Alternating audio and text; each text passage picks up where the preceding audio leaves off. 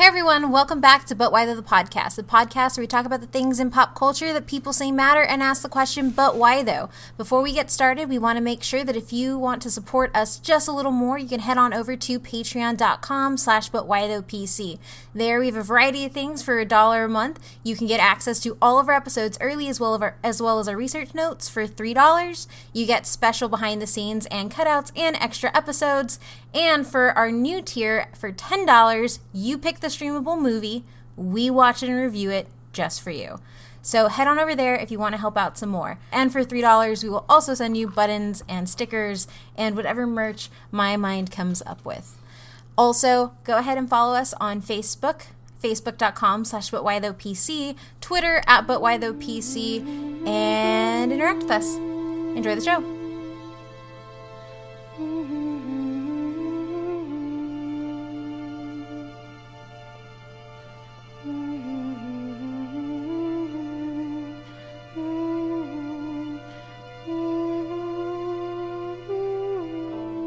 Hey everyone, welcome back, and today we're talking about one of the most prolific directors out right now, Guillermo del Toro. As always, I'm your host, Kate, and I'm here with Adrian. Hey, how's it going? And Matt.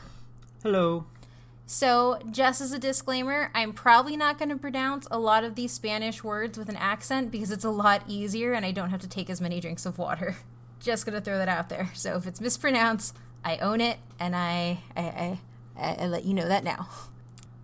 Yeah, no, to start things out, the question is going to be two-part. One, do you like Guillermo del Toro? And two, what's your favorite GDT movie? Adrian? Yes. Feels like a very, question I would ask someone if I didn't want to talk to them ever again. If they said no. I think his best movie is probably Shape of Water after I've just seen it. But my favorite is Blade 2. Because I'm a huge Blade fan, and it's my favorite Blade movie of the trilogy. Because it definitely feels very GDT in it, so I'll go with that. Okay.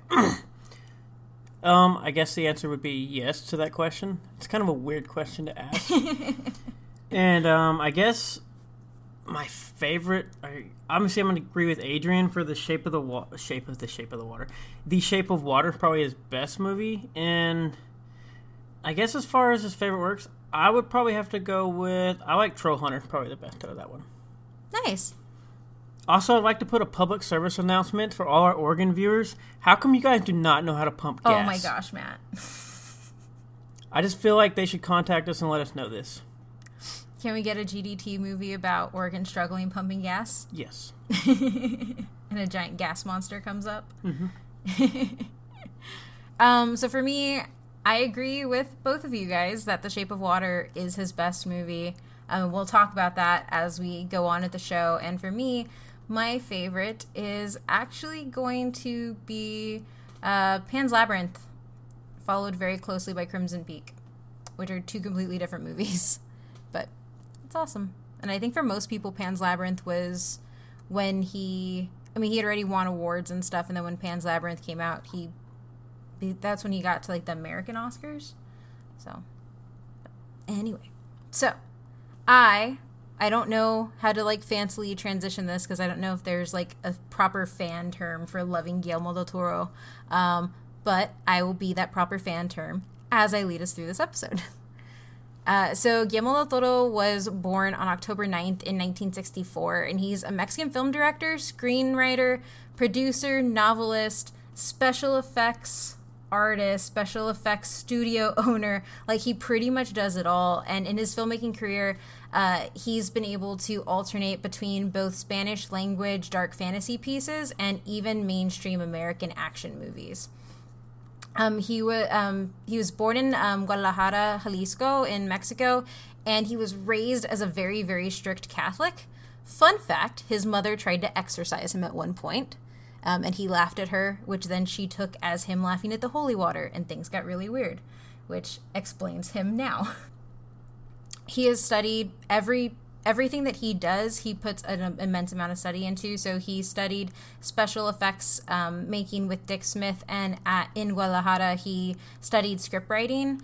And then he also studied filmmaking. So his entire life, he's kind of gone through the different stages to get to this point where we know him as a prolific director.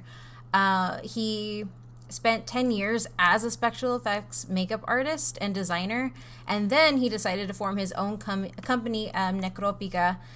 And after that, he also founded the Guadalajara International Film Festival. And in his directing career, he actually formed his own production company called the Tequila Gang. So he was one of those types where it was literally, okay, I did this for a little while. Now I'm going to make my own rules and create my own companies to do these things. I felt like I was a part of the Tequila Gang, but I didn't know that was a production company. You get an honorary Tequila Gang membership. I need one. So his first movie was Kronos, and this was a film that won over 20 awards. But when it came to the Mexican Film Institute, they refused to fund the movie, and then they refused to fund any promotion of the movie. So whenever he talks about it, he always jokingly says that he turned to his wife and was like, for the Cannes Film Festival, do I bring 14 posters or 15? And so he brought 15 posters and a roll of Scotch tape to probably one of the most important international stages to debut a movie, because Mexico said, this is a genre film, this is horror, we're not going to put money into this and highlight it. And later on, it became a Criterion Classic, and Criterion Classics are movies that the Film Institute is deemed as just that, classics. Like, these are the movies you watch to understand what filmmaking is. After that, in 1987, he was given a $30 million budget for Miramax to shoot another film, Mimic, which he pretty much says is the worst film he's ever directed, because it's where he made the most of his compromises.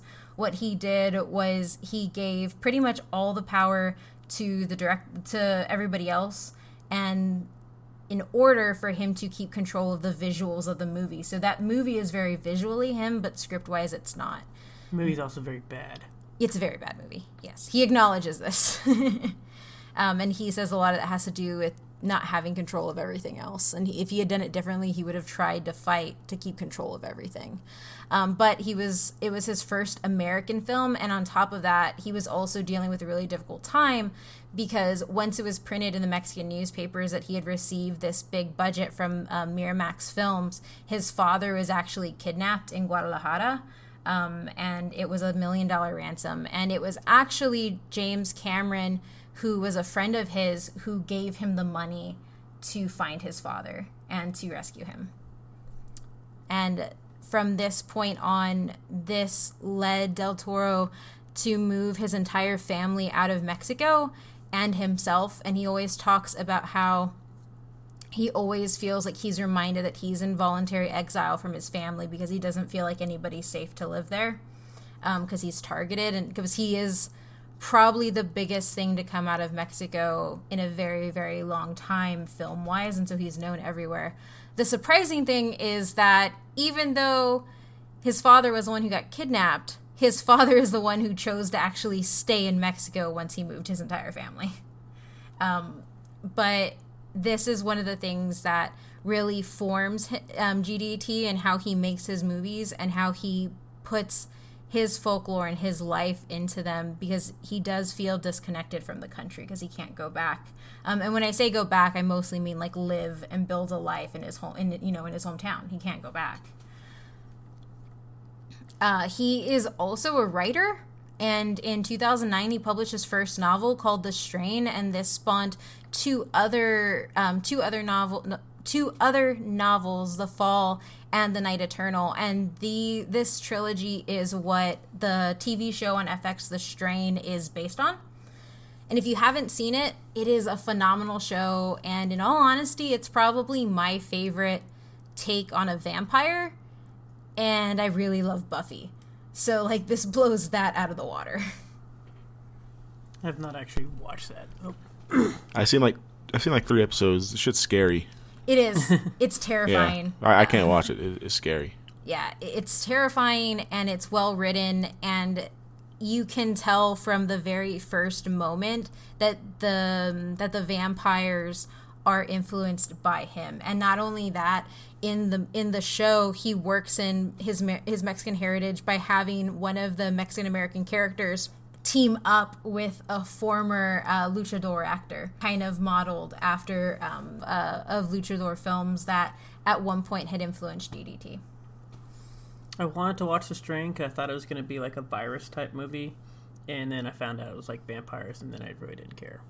Yeah, I mean, so the reason that it's weird and it's a vampire based thing, but it is actually having to do with a virus. So it's not the traditional, like, we live forever vampires. Like, it is very much treated like a virus and very much grounded in science. And one of the main things that he did in his novel, which he's translated into the show, is to show the importance of research and backing research and stuff like that. And that's one of the things that he's spoken about. And that's honestly why I like it, because it does vampires in a way that has never been done before. And they just look cool because their faces, like, come apart. So in 2010, Del Toro launched Mirada Studios, which with his longtime cinematographer Guillermo Navarro. So if you ever look at his directing credits, you'll often see him as a cinematographer on them. And he also had director Matthew Cullen and executive producer Javier Jimenez. And Mirada was formed in Los Angeles, California, to be a collaborative space where they and other filmmakers can work with Mirada's artists to create and produce projects that span digital production and content in film, television, advertising, interactive, and other media.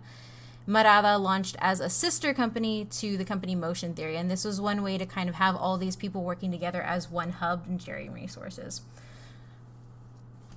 So I also wanted to make sure, and I probably should have said this at the beginning, but do not confuse him with Benicio del Toro or Guillermo del Toro, because both of those things have been done when people talk about him. Most recently, a reviewer who had a negative review of Shape of Water credited Benicio del Toro with the writing and directing of that movie. So they're not all the same. In total, GDT has 21 directing credits, starting with Kronos, Mimic, The Devil's Backbone, Blade 2, Hellboy 1 and 2, Pan's Labyrinth, Pacific Rim, which is his most unmodest film, and it's also his most expensive, Crimson Peak, and The Shape of Water. Out of all of these, Pacific Rim is the only one that had over $100 million budget. The rest were all pretty low, with his lowest budgeted movie actually being The Shape of Water at $19 million. It's also the movie that I'll probably, even though I haven't seen Crimson Peak and Devil's Backbone, that I would at least want to watch out of all the movies I've seen. So in television, he actually got his start on a Mexican TV show called Hora Marcada, and this was a Mexican horror mystery show, kind of like American Horror Story, like they were little anthology stories that were told. Then he has The Strain, Troll Hunters, and he directed an episode of Treehouse of Horror for The Simpsons. Novels, he has the Strain series, and he has Troll Hunters. And initially, when he came to DreamWorks with the idea for Troll Hunters, they told him that they couldn't do it at the time because of how much it was going to take. And so he said, okay, I'm just going to go write a book about this. And then they came back to it and partnered with Netflix to do 2 seasons now, and it'll be wrapping up this year with its 3rd season. It's really good. If you haven't seen it, you should go see it. Even if you don't like animation, it's good enough that I think it's good enough for adults and kids to watch. It's pretty dope. Because I think out of all of it, like I think all of us love fantasy. Like, I guess, like, what do you all think about like his take on, I guess, like fantasy writing there? Because it's a very different type of fantasy than we see him play with in other things. Because it's for kids. Is it for kids? That's a very good question.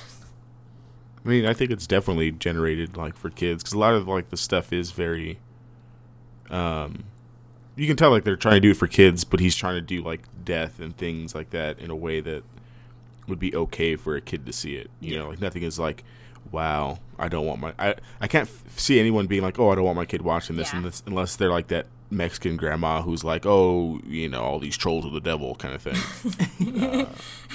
But I think it's good. The characters in it are diverse, which is great. Anton Yelchin was amazing in it. I don't know what they're going to do after this without, you know, him in there, because I think his voice is very distinct. Yeah, it's just a good show. It's solid. Like, it's solid GDT. Yeah. Yeah, no, like you said, I know it is for kids, but it's definitely some show that, like I said, I think you can watch as an adult and you still enjoy it, especially with some of the concepts, even though he makes them to where a kid can watch it, but they're still kind of like, I think Kate's cried watching this show. You think? Remember, you watched an episode ahead of I did, and then you stood there when you knew the certain part was going to happen with a certain thing, and then I just cried. Yeah, it's good. Yeah, real good. And this is probably the first time, because it is a show that's on Netflix and not on something like FX. It's probably one of his first things that's really like, there's a lot of access to it, and you get to see how he's able to build lore over multiple episodes and not just one movie. Also, the troll market in Troll Hunters, I'm like 100% sure is the troll market in Hellboy 2. Yeah. Just want to put that out there. Which, I watched Hellboy 2 recently, and I don't know why everybody hates it. I think it's still a really pretty movie with good fight scenes. So yeah, I like Hellboy 2 better than Hellboy 1, I think. I think they definitely tried to get more action in Hellboy 2 over Hellboy 1. Yeah. I like him and Liz's story, which is pretty iconic GDT. Like, he wants to give the monster, and I'm using quotes here, and you'll find out why later, he wants to give the monster a humanizing quality and love. Yeah, I think the themes in Hellboy 2 are just better, I think. Because yeah. in Hellboy 1, it's just more of like him and Liz, but like in Hellboy 2, you get him and Liz, you get Sapien and the elf chick, you get his decision to, blow away the elemental. Like, there's some heavy themes in there that I think you don't get in Hellboy 1. That is very accurate. So, in addition to these things, he is also a producer, and he has 42 producing credits. The most notable, as well as the ones you'll probably hear about, are The Orphanage, Julia's Eyes, Beautiful, and that one's with Javier Bardem, Kung Fu Panda 2, Puss in Boots, Megamind, Mama, Pacific Rim Uprising, which I was really sad when I found out he wasn't directing it, and The Book of Life. And he has essentially turned into the person, because the executive producer is in charge of coming up with about 25% of the production budget. Guillermo del Toro is the only reason The Book of Life got made, once he attached himself to the project, because it gave it that weight it needed to get picked up by a studio. Which I'm happy, because it's a beautiful movie. So he's turned into like a James Cameron or like a Steven Spielberg, where if you put his name, he gets projects off the ground. He's also he's pretty much risen through everything. And now when we get into the but why those, I want to just kind of surface here that I'm not going to talk about the money he's made with his films, because when I was doing research and I was listening to him talk, that never comes up. He doesn't care how much he grosses, and he doesn't care about what he does with it. Like, his main thing is producing movies and producing art and telling stories. So I just kind of want to honor that by not bringing up those numbers.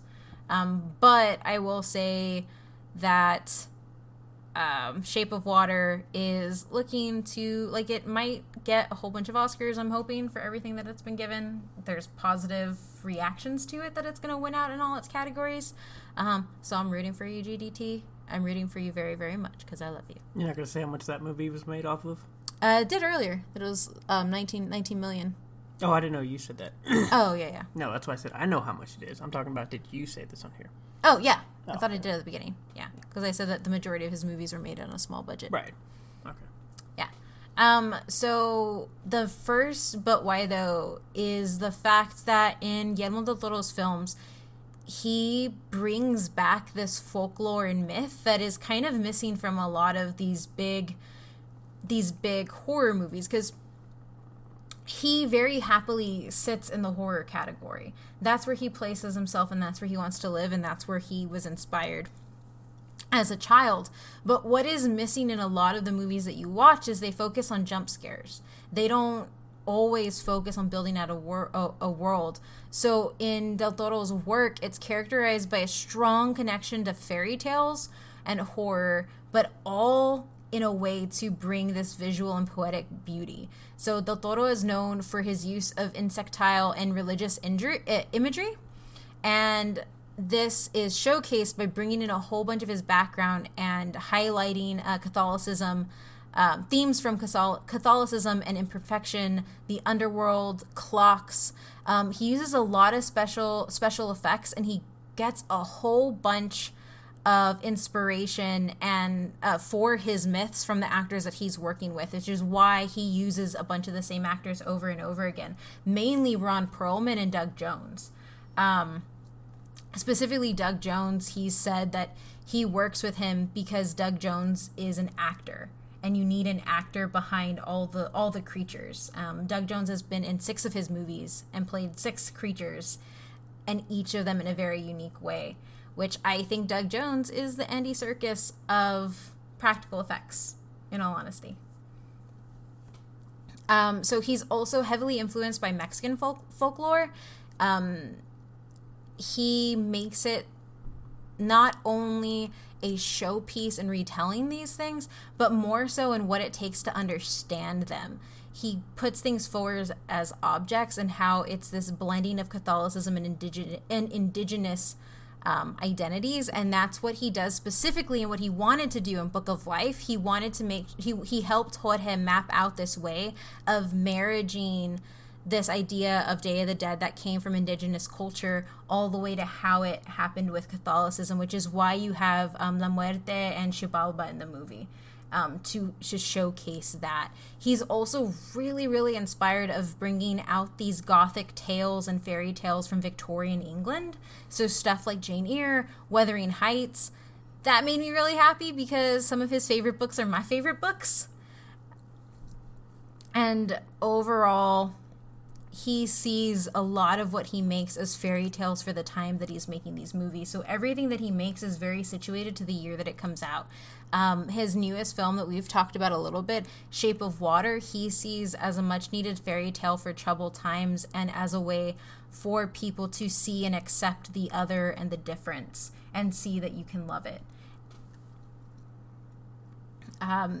He also has folklore. He brings folklore to life in the way he directs and writes his movies and focusing on objects. So when you think about, if you think about a tale or a fairy tale or any sort of like folklore, it's always tied to something. It's tied to an object. It's explaining why an iris looks like this. It's explaining a spider. It's explaining a river. And so what he does is when he builds out these stories, every single person is connected to an object in that world. And everything is placed for a reason. And because there's an importance placed on objects, you're able to see these stories unfold with them. And the most iconic one you can think of, I guess, for everybody on here, because we've all seen Hellboy, and I want to use something that we've all seen, is the fact that Hellboy carries his horns as a reminder of where he comes from, and he also carries the rosary on his hand, and that shows that he is actively choosing to reject the horns and choose that. So it brings this idea of making a choice, and he solidifies it visually and shows you instead of using a character on the outside explaining it. And that's another main mark. It's funny listening to him talk because he talks about him not wanting to answer questions that are Anglo-Saxon logic, and then he corrects himself and says, I mean contemporary Anglo-Saxon logic, because there was a time where these tales were understood just from seeing it. And he says that everybody asks him, well, what does this mean? What does that mean? Why didn't you have a character in there telling us what that was? And he said, why do I need to have a character telling you? And he brings, the one that he goes back to a lot is the pale man in Pan's Labyrinth, the guy with the creepy ass eyes. And he says that there's a pile of children's shoes. The doorways are mouths. There's murals all around the wall. I didn't need to include a line in the story that said, this is an ogre that eats kids. I showed it to you. It's there. Watch it. That is all the logic you need to bring into my movie. You need to watch it. Which I think is really refreshing, especially for the type of movies that we're getting now. Yeah, I like it. I think one of my favorite things about the way he tells his stories is that he doesn't hit you over the head with like his world building. Like he shows you some scenes. You have to be smart enough. Not smart enough. That sounds negative. But you have to like be paying attention enough and like use your own imagination enough to like think about the world that's going on here. I think that's why Pan's Labyrinth is so good. That's why Hellboy is so good. That's why Blade 2 is so good. Like they don't need you to know about all this other stuff. Like you just here's this organization, fill in the background and deal with the story that I'm giving you. That's also going to kind of fill in the blanks for you as we go through the story. Yeah, and I think too, like one of the things in Crimson Peak that he does is there's like all these ghosts, and there's never a character that says, "Oh yeah, that's the ghost of so and so that died." The movie tells you, like just like you're saying, it just unfolds in front of you, and you just have to watch it. What do you think, Matt? Because I know like on your review episode, like you brought up like a lot of the movies that we're getting now needing us to go outside the movie to learn stuff. Well, I was kind of going to say what Adrian ended up saying, so I didn't. It was basically the story itself just kind of unfolds, and you don't need all this extra, like, DLC or go read all this extra stuff. And it's not really, like, necessarily linear, per se, but you definitely a simpler, like, just shut up and watch, as Adrian said. And you don't need anything else, per se. But you do have to pay attention, which is what is nice. Yeah, he's definitely somebody who's known for his visual style and his visual storytelling. Let's say the music for the most part. I know Shape of Water, I talked about the score was really bad. I think Pan's Labyrinth has a lot of cool, if I remember correctly. I haven't seen that movie in 10 years. You said the store is really bad? The score. The score is really good? Yes. Okay, yeah. Yeah, but I was saying, I'm pretty sure in Pan's Labyrinth, the score has a lot of, like, nice moments as well that fit in that, throughout that movie. Yeah, he tends to, like, with the music at least, it's jarring when it needs to be, and it sets the scene. Like, so in Crimson Peak, it's completely his telling of a gothic romance and a gothic, like, story, and that score, like, immerses you in it. Right. And it changes with everything. So the next one is, of course, going to be representation, and half of it has to do with the fact that he has become a very large figure within the Latinx community to show, hey, we're doing good work too. But the other one is that he kind of has an approach to telling these fairy tales if you remember, I believe it was episode 8 in our Miyazaki episode, where he talked about how he represented people. Guillermo del Toro has said, it's important for little girls to know not every story has to be a love story, and for boys to know that soldiers aren't the only ones to triumph in war. And so for him, whenever he creates a character, he makes sure that, and this goes back to the folklore and the fairy tales, so that somebody is learning something from that character on how to behave and what to do. And he tries to make sure that there are ample, pathways to come at it. So, like, if you watch one character, they may reinforce this regular idea, and then if you watch another character, you'll have another one subvert those norms and push you in the other direction. So he likes to balance things out that way.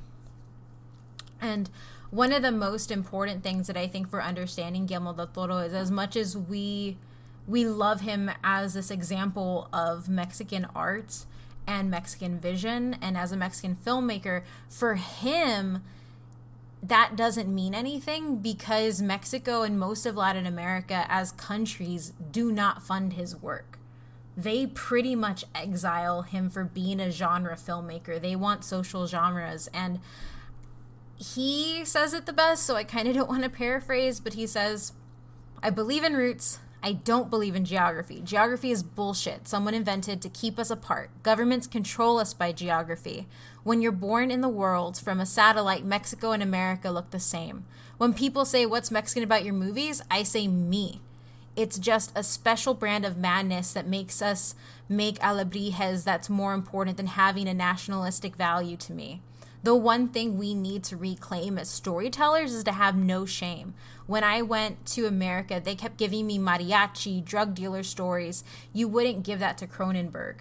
my Hispanic roots, my Mexican roots come with me all the time. The main thing for me is when I was a kid, I wanted to make movies with monsters, and I've never betrayed that.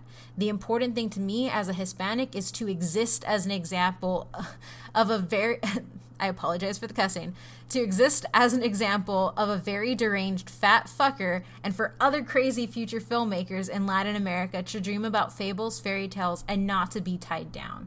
So for him, at least listening to what he says in this quote and what he says in a lot of his interviews is he's Mexican about his films.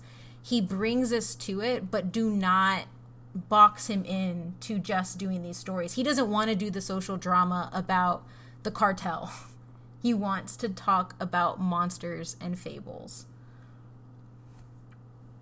And I think that I just kind of want to leave that there because I kind of don't know what to say. I think it's a very different take than what we see a lot of when we talk about representation, and especially when you see directors, and it's not that I don't want it to sound like he doesn't claim himself as a Mexican director, because he does. He sees everything that he writes and does as very intrinsic to his upbringing in Mexico, but at the same time, he's not Robert Rodriguez. He's not going to keep making mariachi movies, which may have to do with being Mexican from Mexico and not Mexican American like somebody like a Robert Rodriguez is.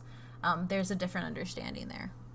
Well, I mean, as you said, he felt his entire country and he's exiled. Yeah. And then you come here and you have somebody trying to push you into exactly what your country was pushing you into that you didn't want to do, so why would you do it here? Correct. If I didn't do it for my own country, why would I do it for you? Exactly. What do you think, Adrian?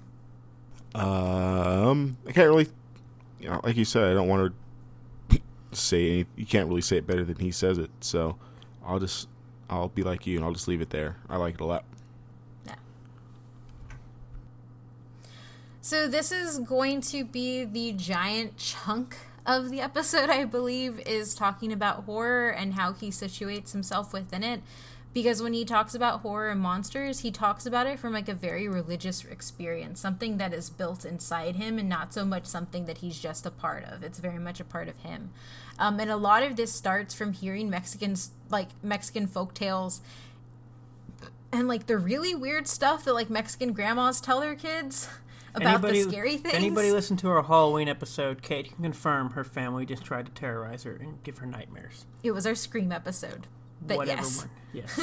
So like La Llorona, and then but he specifically talks about this one tale called like the Seven Monks, and he was talking about how there was head smashing and stuff in that, and he's a little kid hearing these really gory stories, and so that definitely affected him. But one of the other, but there are other things that affected him too, and one of the main ones is Hammer horror. And for those of you who don't know, Hammer horror is a very specific genre within horror films, and it came around in the 1930s, and this was the very first bright ass Technicolor movies of Frankenstein, Dracula, the Mummy, all the classic monsters, only they were brought to life. And this stark these bright images are one of the things that, if you think about Guillermo del Toro, you know about his use of color.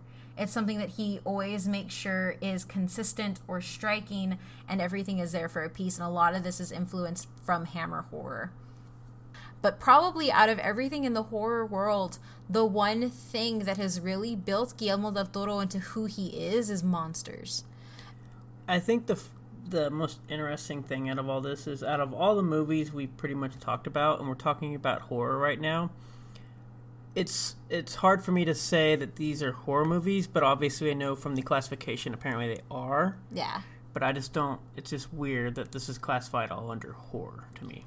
Yeah, it really is, and it was something that I didn't expect to hear him talk about, because he himself sees it as being situated as horror too. But I think the reason that that's there is because in every movie that he does, there's a creature. So is the use of monsters then more defining it into the horror genre versus actually being a horror movie, I guess? Yes. So there are, and if you in our horror episode, I kind of go through a whole bunch of the subgenres. But horror can be done in many different ways, and it's particularly the use of monsters and his inspiration from Universal horror, that leads him to place himself this way, and also leads us to categorize a lot of his stuff as horror as well. And the other thing that comes into play with that is also the use of graphic violence, because if you've watched a Guillermo del Toro movie, like they're pretty explicit with what you see. He's pretty explicit with what you see. In Pan's Labyrinth, you have that guy's skull that gets crushed in, and you see every bit of it. You also have his love of mouth wounds, which I hate. And if you are by some chance listening to this, Guillermo, please stop putting mouth wounds in things. It really bothers me. But yeah, so that's kind of where it situates it. So they're kind of like creature feature type things. Yeah, it's kind of just like, you have to understand that horror isn't always just the jump scares and the ghosts and that type of stuff. I think it's just disrespectful to monsters and creatures itself to be placed there. Which he talks about, actually. So he has had a lifelong fascination with monsters, and he doesn't consider monsters as these evil creatures. He sees them as these symbols of great power. And this is one of the reasons that he filled his house with props from his own movies, as well as props from other movies. So I'm talking full-on like silicone statues of Frankenstein and Edgar Allan Poe, and he has a Linda Blair from The Exorcist statue that sits on the couch with him and watches TV.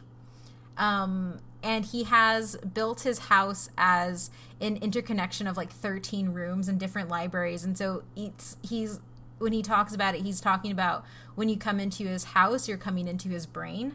And that's how his brain works. And everything is done for his own research and his own inspiration. So this led to him partnering with different museums like LACMA in LA to do an exhibit called At Home with Monsters, specifically the Bleak House, which he donated part of his collection to be used for a period of time to complement existing collections. And when he talks about it, he says that having these statues removed from his house feels like an amputation, like they're friends to him and they're a piece of him. And he built these ideas from a child. Like, essentially the house he lives in now is the house that he built as a child, with secret passages, a water room to write. And ultimately what it comes down to is that he treats every monster in his room as a piece of his childhood and as a friend from his childhood and as a different token of his creative mind, pretty much. He imbues them with this type of power that he sees, and he says that when he writes, seeing a bust of Frankenstein's monster, or, seeing these different pieces, it reminds him of his humanity and the humanity that he wants to bring out in what he writes. So he pretty much just immerses himself. And at the end of the day, he says that he wants his stuff back, and the only country that he wants to take it to other than the U.S., because he's had people, I believe Japan asked to have it shown there as well. There are a lot of people interested in having this thing, but at the end of the day, like, there's a very personal connection to him, and the only place he would think about going is Mexico, where he could highlight Mexican artists and stuff like that. But beyond that, he wants his stuff back.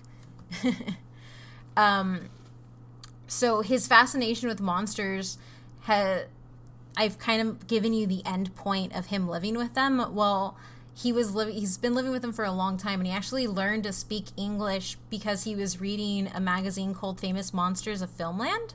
And in there, you had different character breakdowns of all the Universal horror monsters and how they were made, the directors in the movies, how that monster felt. And he would read it, and that's how he learned English. So by age 6, after he had learned to read English, he started taking out books like Mary Shelley's Frankenstein, and he sees this as something that has really shaped him, a lot of the reading that he immersed himself in.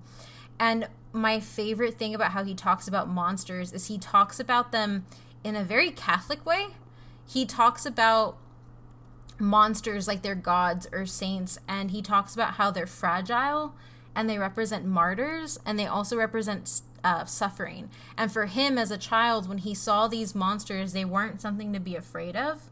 They were something that he saw himself in. It was something that was misunderstood, and it was something that was always put on the outside but had more underneath it.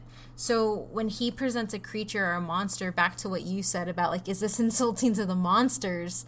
For him, when he presents them, he doesn't present them as something horrifying all the time. He presents them as something intriguing and multifaceted. They're never just scary. There are always different levels to them. And probably the one that he's talked about being most inspired by is the Gillman, or the creature from the Black Lagoon. And this is what has heavily influenced Shape of Water, which he calls it's a summary of his work and something different as well. So in Catholicism, there's this idea of original sin and that you're automatically damaged from the start. And no matter what you do, you have to seek forgiveness. And for him, that value wasn't important for humans. It was important for the monsters that he saw. So he took those Catholic teachings that he got as a kid and saw that in the monsters. And he saw the monsters as being even more human than we were.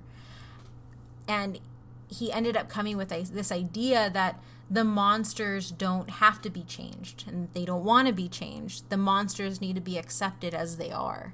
And he explains, when he talks in interviews, that the people who scare him the most are the people who are the most certain. And he sees monsters as living outside of the people who say that there is only one way of living, which he makes analogous to racism, hatred, bigotry, and that monsters themselves represent this need for us to accept. And the monsters and creatures only want us to understand them, and they want to understand themselves in this world that's against them. Yeah.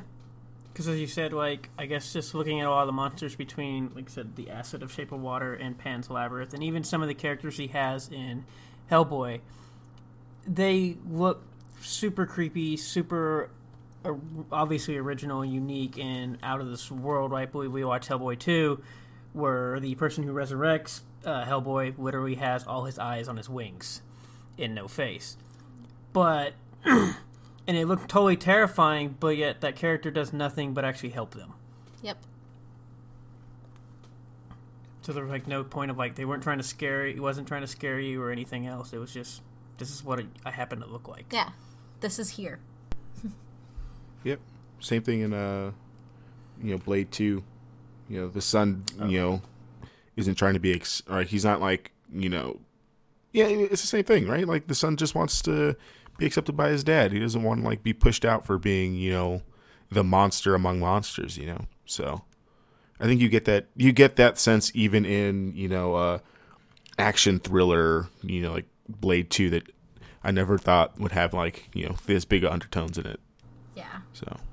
And I think, like, just kind of thinking back to, like, this idea of monsters, I think the only movie where he presents monsters, like, as we traditionally know them, is going to be the kaiju in Pacific Rim. And even then, he has moments in Pacific Rim where he's trying to make sure that you understand why the kaiju are there, and who the kaiju are.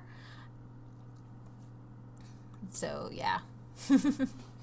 I also want to say, too, what he does, in a way, like I've said, isn't really horror, because he explicitly says that he doesn't want the scares from horror. He wants the imagery, and he wants the stories, and he wants the atmosphere, and his goal isn't to scare you. It's to borrow all of these things and build a world and invite you in and tell you this story. That being said, there are a lot of his movies that are pretty jarring. Like The Devil's Backbone is a ghost story, but it's a ghost story set in an orphanage. It's a tale of brothers. It's more than just a ghost story. So when you look at his stuff, even when you look at it through a traditional horror lens for some of his movies that seem more traditionally horror, the focus isn't on the horrifying aspects. It's on everything around it and how they work piece by piece. And he also says that in his films, horror exists as an element, but not as a whole. For him, it's more so a love of the fantastic and the dark, and about the locations. It's about the houses. It's about the holes. It's about that. He's been asked if he thought that horror was a stepping stone, because when it comes to filmmaking, and I think we've talked about it on the podcast before, genre films don't really get you anything a lot of the time. They don't get you awards. They usually don't get you big box offices. They're usually snubbed for almost everything. And so when you come into horror, usually you have somebody who's doing a horror movie as their first movie, or, you know, their second movie, and then they go into a big blockbuster, and they never make horror again. And this works for actors and directors, and, you know, but for him, when he talks about it, he specifically said that horror is a cathedral. It's something that he lives in and he learns from, and he pretty much worships at. And it's really, for me as a religious studies scholar, hearing him talk about this type of reverence for the genre and for the creatures that he creates really makes me want to go rewatch his entire catalog of movies and kind of look at it through that lens, which I've never done before. So he wants to stay in horror. He wants to stay there, and he wants monsters. Like, I know I don't have a lot about why those here, but I think to understand Guillermo del Toro is to understand his love of monsters, and not only that, his love of humanizing them. The biggest but why, though, for him is he wants you to walk away from his movies understanding the differences in the things around you and really watching them. And that's why he's been able to really change cinema, because when he came on the scene, there was this big move away from doing practical effects, from doing people in suits, because nobody thought that it could have that real quality, because, hey, we have CGI now, and CGI will make it real. And that's not how it is for him. For him, he thinks about Boris Karloff playing Frankenstein's monster, and he knows that movie, he views that movie as being half the director and half Karloff. And for him, that's why he uses Doug Jones and actors in suits versus CGI.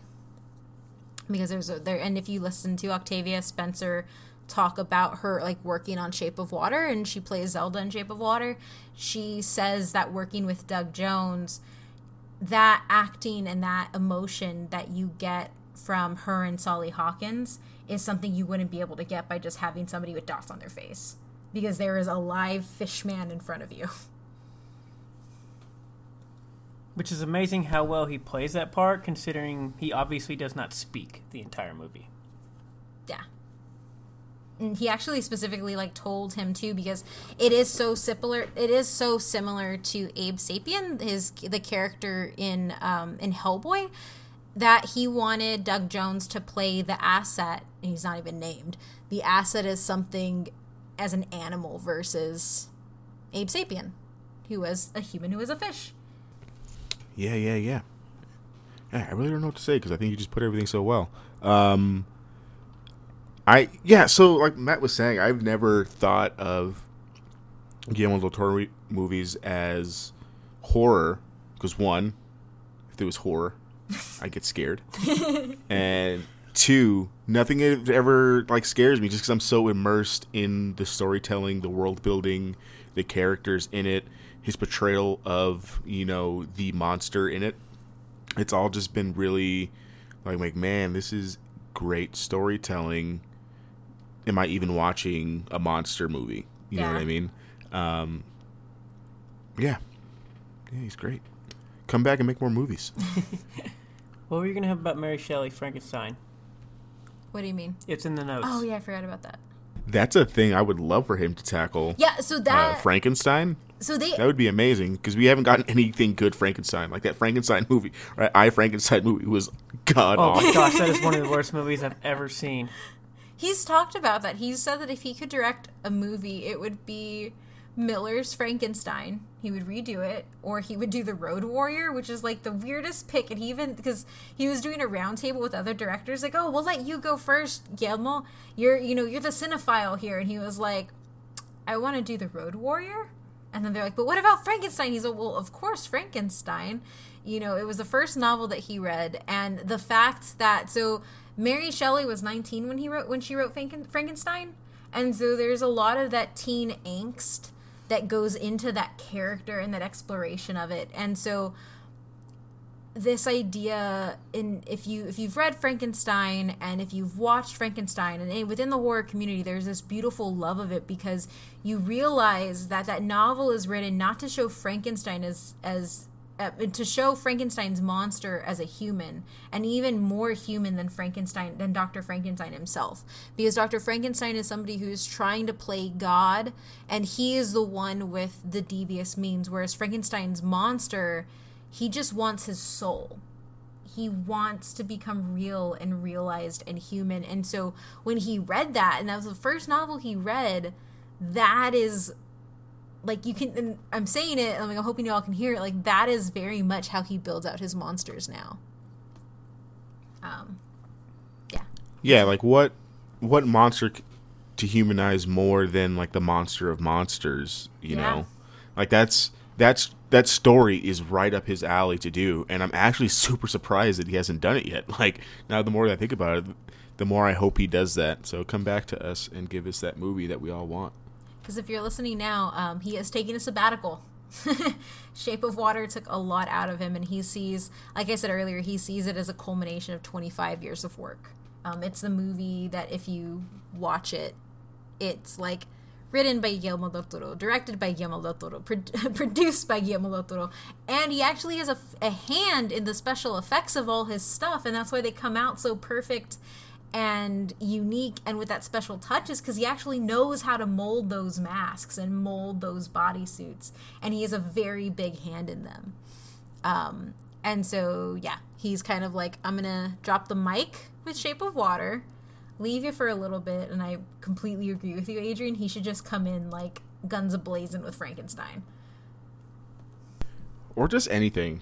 Like, what I would also really would like for him to do, is I think he might be the one to bring superhero or video game movies like back to the forefront. I say that like Lara Croft Tomb Raider looks really, really good. Like, I think that one's gonna be super good. But if he did like a BioShock movie, I think he would absolutely murder that and give us a great story in that kind of like universe.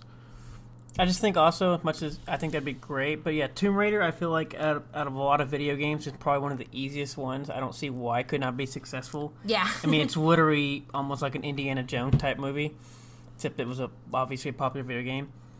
To go back to Mary Shelley's Frankenstein, by the way, did anybody ever watch the show, I believe that was on Adult Swim, called Mary Shelley's Frankenstein? Mm-mm. Which basically actually depicts kind of like, which has this whole, it's obviously a comedy and kind of messed up, but it shows basically Dr. Frankenstein with Mary Shelley, and basically in this whole land of like Frankenstein, vampires, and all this stuff, and it's like a comedy little good thing. I don't know how many seasons there was of it, but it's something worth checking out. I want to know if Guillermo del Toro has watched that. I don't know. It's actually quite hilarious. Now that I'm thinking about it, Adrian, I don't want anybody to bring Rapture to life but him.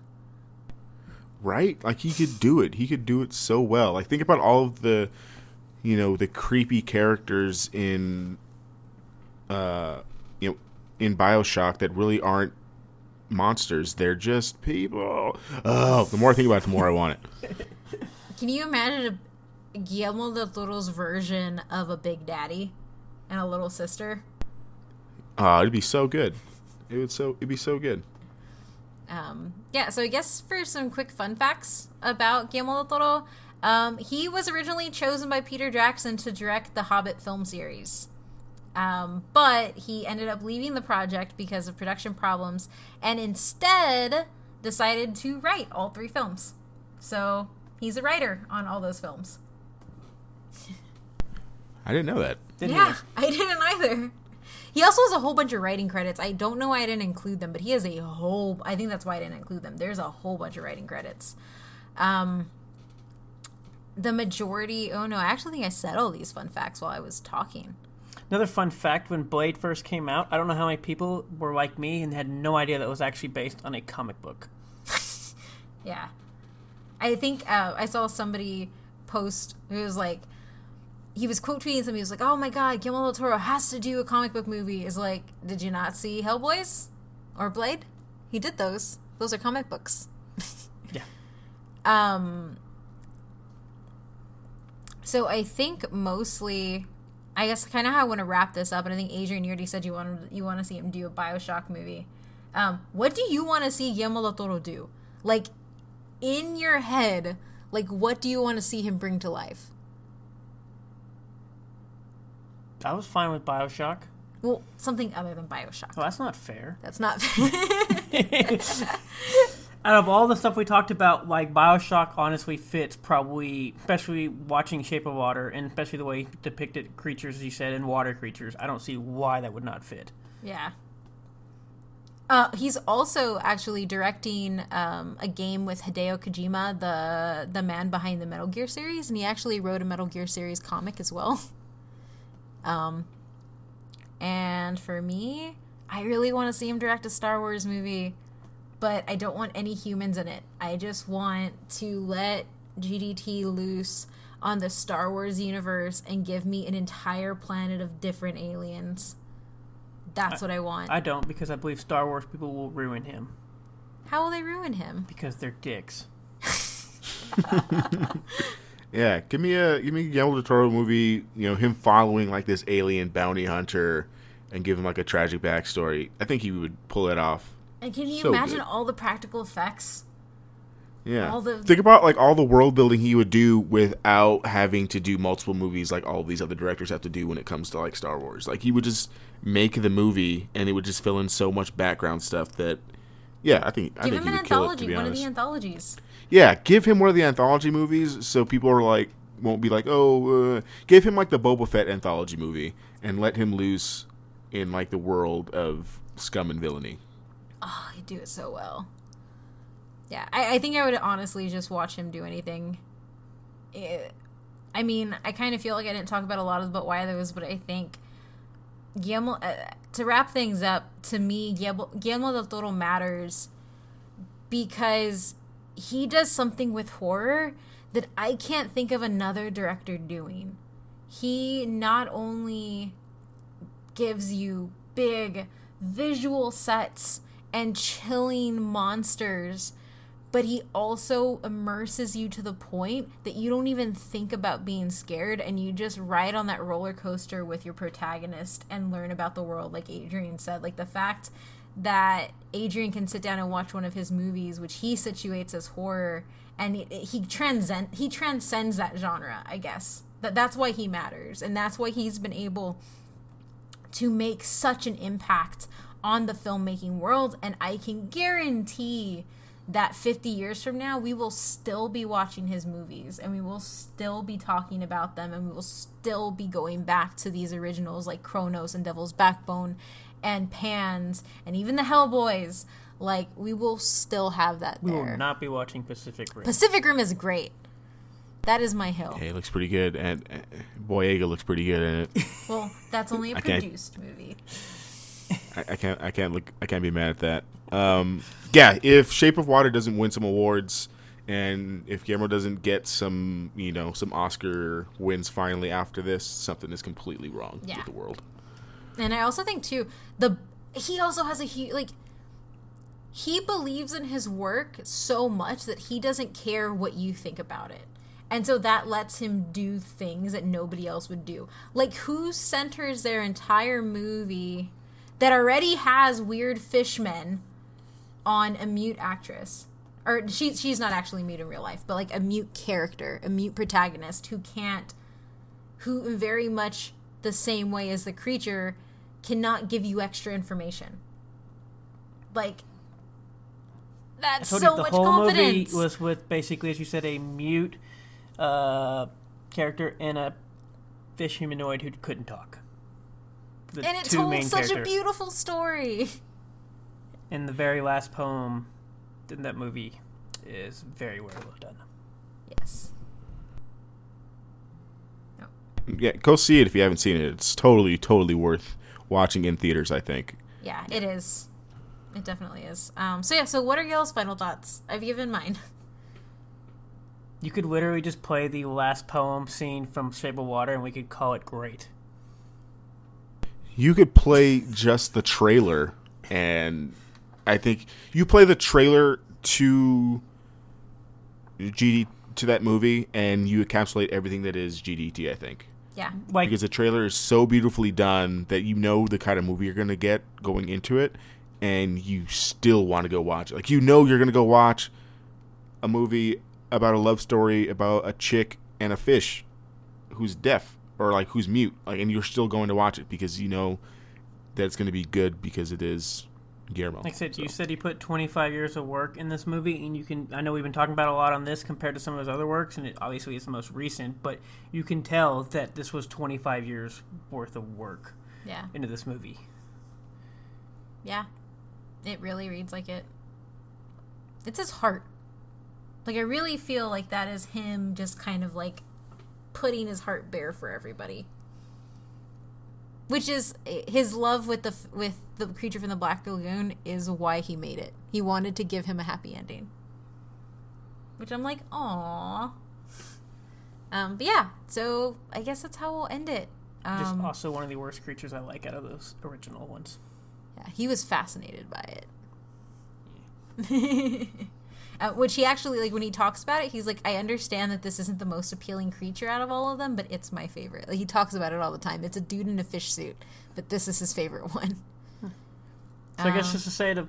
Yeah, it's so right? Like, I don't know how early you guys got to the theater, but just watching, like, the history of, like, the swamp, you know, fish monster and how much it's been done and, like, just how, like, cheesy it is. Oh, it's horrible. Yeah. And and he has the best version of it. It's I can definitely see, like, why. I don't see why he loved it, but I'm glad he did. I'm glad he picked that to bring us, you know, Abe Sapien and, you know, Shape of Water. Yeah. And he also says that he just when he was watching it, he just didn't understand why people were running away from him because he thought he was beautiful. Yeah. Oh, which actually, fun fact of Shape of Water, and the scene is in the trailer, and it opens up with it, so it's not a spoiler. But the scene where it's her dream underwater, and, like, everything's floating, the water was added in post, but he actually suspended all of that furniture from the ceiling with wires, and practically. Man, I was wondering that. Yeah, I was wondering that since the trailer. Yeah. Like, how did he pull this scene off? Yeah, that's what he did. He set up the soundstage. He strategically placed every single piece of furniture, and then they added the water in post. You could have walked that after that movie, and it'd been fine. Yeah. Or that intro part. Yeah. Go watch the damn movie. It was gorgeous. As always, you can find our podcast at But Why Though PC on Instagram and Twitter. And you can find us on Facebook, facebook.com/But Why Though PC. If you have any fan But Why Thoughs for why Guillermo del Toro matters to you, come and tell us. Let us know, and we'll put them up on our brand new website, butwhythoughpodcast.com. We did get. Yeah, so we do have one fan But Why Though this time. And we have two. One is from @MaitePanda, and she is a host of the Cabronas y Chingonas podcast, which is awesome. Go listen to them. And hers is very simple. He's a chubby Mexican with dreams, just like me. And I love that fan, but why though? Because I think of myself. And the second one is from @Ersat'sAsh. She is now a writer for us for our website, butwhythoughpodcast.com. So go over and check out her stuff. There is more coming, and her fan But Why Though is he introduced me to new aspects of visual filmmaking that I never seen before. So if you, sitting in your car, sitting at work, listening to this episode, have some feelings about Guillermo del Toro, send them to us. Our Twitter is @ButWhyThoughPC. Our Facebook is facebook.com/ButWhyThoughPC. Or go ahead and email us, info@butwhythoughpodcast.com, and we will put it up on our website in the Fan But Why Though section. You can find me @OhMyMythRandier on Instagram and Twitter. Adrian? Yeah, you can find me and my whopping 300 followers on Twitter at Superruiz93, SUPERRUIZ 93. Matt? And you can also find me on Twitter at DATM18, DATTM18. And for those of you that have been following me, you know I've been fascinated with this organ gas thing. For all our organ listeners, let me know why you guys cannot pump gas. Yeah, and I'll go out by putting in the audio from the Shape of Water trailer. Sounds good. If I told you about her, the princess without voice, what would I say?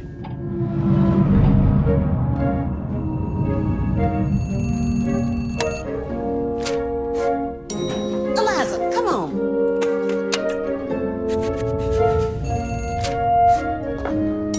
Eliza, hurry.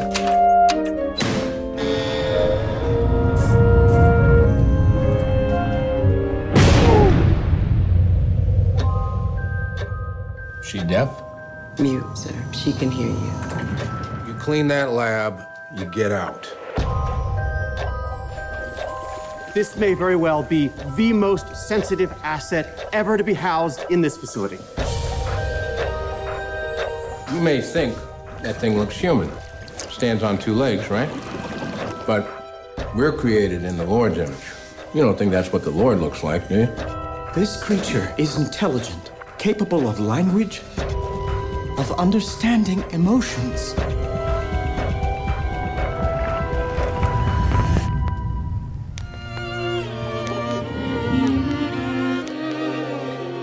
When he looks at me, he does not know how I am incomplete. He sees me as I am. J'avoue, je n'ai bavé pas vous, mon amour. Avant d'avoir eu vent de vous. The natives in the Amazon worshipped it like a god. Get him out? What are you talking about? No. We need to take it apart, learn how it works. I don't want an intricate, beautiful thing destroyed. We can do nothing. I'm sorry. Don't do this, Eliza. What is she saying? Don't do this. Oh, God, it's not even human.